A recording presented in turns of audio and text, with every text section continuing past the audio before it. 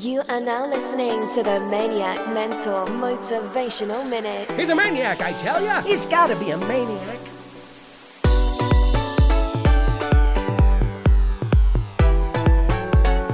Okie dokie. This is your Maniac Mentor Motivational Minute with your host, Matt Aponte. And this is episode number 27. I got my voice back. Yeah, I know. Some of you that try and keep up with me every day were probably thinking, dang, Matt, where'd you go for a few days? Were you slacking off? You probably thought, like, he gave up. That's it. He threw in the towel. He couldn't keep up with it anymore. I knew I shouldn't have trusted him. Well, the truth is I lost my voice. And whenever I did try and do a podcast, I sounded like a 13-year-old boy that was just starting puberty. But then it wasn't like that all the time. Sometimes the voice would get deep and squeaky, and it sounded like there was something inside of me trying to get out that wasn't of this world. I don't know, I contemplated on going to a priest, but it cleared up after some hauls and some just resting of the voice. I don't know if you can tell now, it's still a little raspy. So I took a break, I rested up my voice, and I'm back, baby. So here we go. Now in this episode, we're going to change over to specifically business. So if you remember in the past few episodes, I've been talking about motivation, goal setting, and attaining, and just inspiring you to be a better person. Well, now I want to drop some biz knowledge on you. And in this session, we're going to talk about this. My friend, it's time to cut the cords and fire your worst client. Visit maniacmentor.com and connect on Instagram at Maniac Mentor. Yeah, if you're a business owner that provides services to clients, then I think you know what I'm probably talking about. We've all had them, we've all hated them, and the fact of the matter is that we created them ourselves. What am I talking about? Well, I'm talking about that one client that you just hate to hear from. Your pulse literally starts to race when you see an email from them or their phone number pop up on your caller ID and you're like, shit, what now? You already get on the defensive because this client is the client that just never seems to be pleased. Nothing's good enough for them. And they always want more, but they never want to pay for it. And they're passively, aggressively complaining to you, and you just wish you could tell them to go shove it. Well, the truth of the matter is that you created this client. And you're probably like, well, wait, hold on a second, man. What are you talking about? What do you mean I created this client? They're probably an asshole before I even met them. Well, you did. And here's why. See, this client most likely was one of your first clients. And you found them in the homeless aisle of clients that kind of stank, but they had a little money to pay. And because you were so desperate and excited to land your first client, you took them on because in your mind, you needed the money. And you were just excited to say you had a client. Even though you're actually losing money every month by the time you cater to all of their needs and complaints.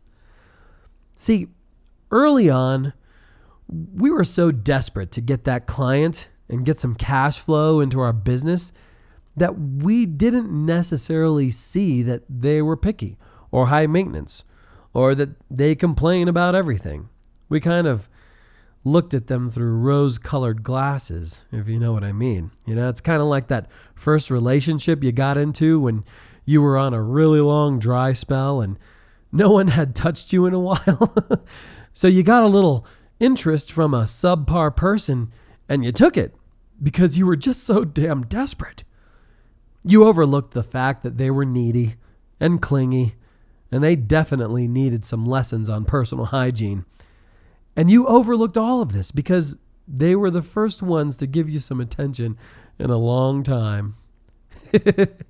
But before too long, you realized that you absolutely needed to get out of this relationship. But you didn't want to break their heart. And let's face it, when the lights were off and the curtains were drawn, the sex really wasn't that bad.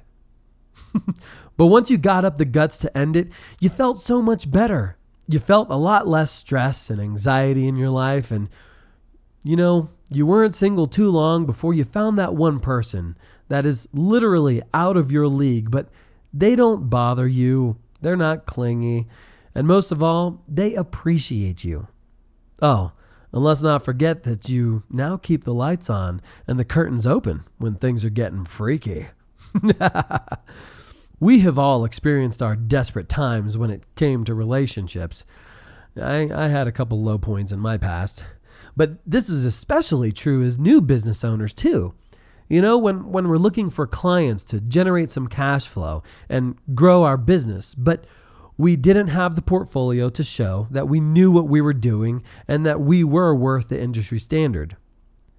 We tell ourselves, well, it's better than no clients or less money, and I really can't fire them anyway, right? Well, I'm telling you that you can. You may feel that you can't afford to lose not even one client, but chances are this client demands much more time than all the others. And unless that client is paying for that extra time, this is the year to cut those ties. And even if the client pays the same as the rest, the daily stress that comes with dealing with demanding, finicky clients is just not worth it. And it's not. Your life would be better if you just didn't have to deal with them. See, one thing that I learned is that my clients that pay me a lot more actually demand less of my time than the cheap-ass clients who tried to nickel and dime me to begin with.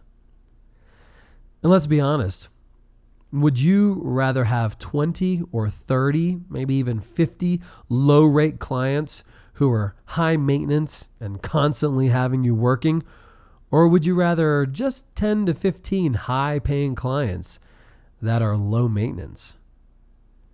I know you're shaking your head right now and you're agreeing with me. So here's my advice.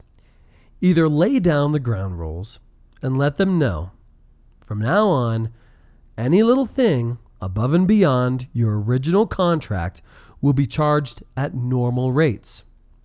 Because if you start billing them for every little thing that is over and above their contract, and you're within your rights to do this, you're going to start hearing from them a lot less. I promise you. Because they're cheap. And as soon as they start learning that the more they open their mouth, the more it's going to cost them, they're either going to keep their mouth shut or they'll do you a favor and end it for you. Or you could do the whole Dear John letter thing and let them know that unfortunately your business is growing and you're moving in a different direction and things are changing and you're having to let some clients go. And after much deliberation, you've decided that they're one of those clients.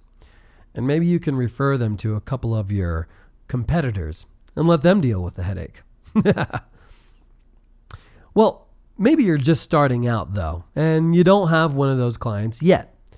And you might be thinking, well, Matt, how do I avoid getting one of those clients? Because I don't have the confidence to charge what my competitors are charging because I just don't have the experience or the portfolio to back it up. So no one's going to pay me the standard industry going rate, right? Well, there's two ways you can go about this. The first way is you can do a decent amount of work for free to help build up your portfolio and your experience. And the clients that you are doing the work for free, you let them know right off the bat in the beginning that you're going to do this first project for free because it helps you out and it helps you either expand into a new market or it helps you build your portfolio. But however, after this project, if they continue to want to work with you, then they will be charged at the fair industry standard rate with no discounts. And once they agree to that and you do the work, then afterwards, if they continue to work with you, they already know what the arrangement is and what the cost will be. Or you can do it this way. Instead of doing the work for free, you can do it heavily discounted. Again, under the same understanding that you're giving them a steep discount because it's helping you expand into a new market or build your portfolio of work. However, after the first discounted round is over and they decide that they want to continue working with you, then they understand that your rates will be whatever a fair industry standard is with no further steep discounts. See, the key point in both of these approaches is that you set the groundwork and the standards right off the bat before you ever agree to anything. See, everybody knows and understands that every business owner has to start somewhere. But those same people know and understand that as you get better and your business grows, you're going to have to charge more as the quality and effectiveness of your work grows as well. See, me personally, I prefer the free approach if you were to start out, if you can swing it, doing some work for free to build your portfolio. And the reason being is because then those clients aren't assigning any dollar value to what you have provided them. Whereas if you do it for the discounted price, they're associating that discounted price with the service you provided. So it's going to be harder for them in their own minds to pay more for something that they got for X amount. But if you do it for free, okay, and then you show them how much your service is worth, like for instance, let's just take photography, for example.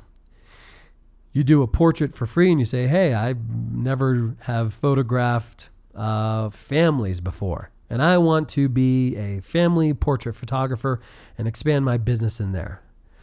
The going rate is $195 for a 1-hour portrait shoot. And that's what I will be charging. However, until I build my portfolio, I'm going to be doing some shoots for free. So this way I can show that my work and my quality of work is worth it. So I'll go ahead and I'll shoot your family for free. But in the future, when you come back to me, if you want more, it'll just be the standard $195. See, they already know what it's worth. And so they have that dollar amount associated with it. However, if you do it for discounted, and let's say you say, same scenario, well, the going rate is $195, but I'm going to give you a discount and I'm going to charge you, let's say $75.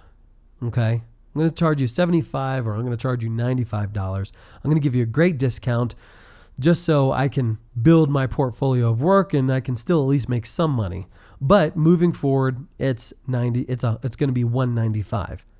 Well, in their mind, they paid $75 for what they got. And if they're cheap, they're not going to pay the $95 because they already feel like I've paid $195. I've paid $75 for this service. Whereas if it's for free, they feel like they're getting $195 worth of value, and they didn't pay anything, but they know that had they paid, they would have paid $195. I'm not sure if this makes sense to you, but either way you choose to approach this, you'll find that the clients that take you up on the free or discounted work, if they're the same people that are picky and needy and cheap, yeah, sure, they'll take advantage of the discounted or the free offer, but 9 times out of 10, you're never going to hear from them again because they won't want to pay the full price for the same work that you did for free or discounted.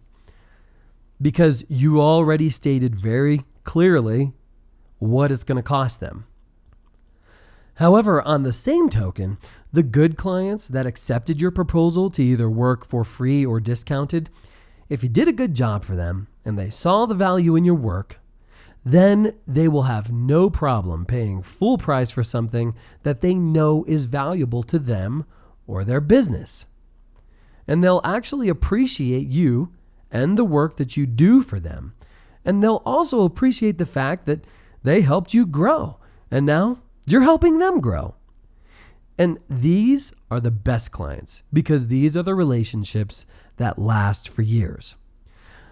But if you're in the situation now where you need to fire one of your clients, then you need to fire one of your clients.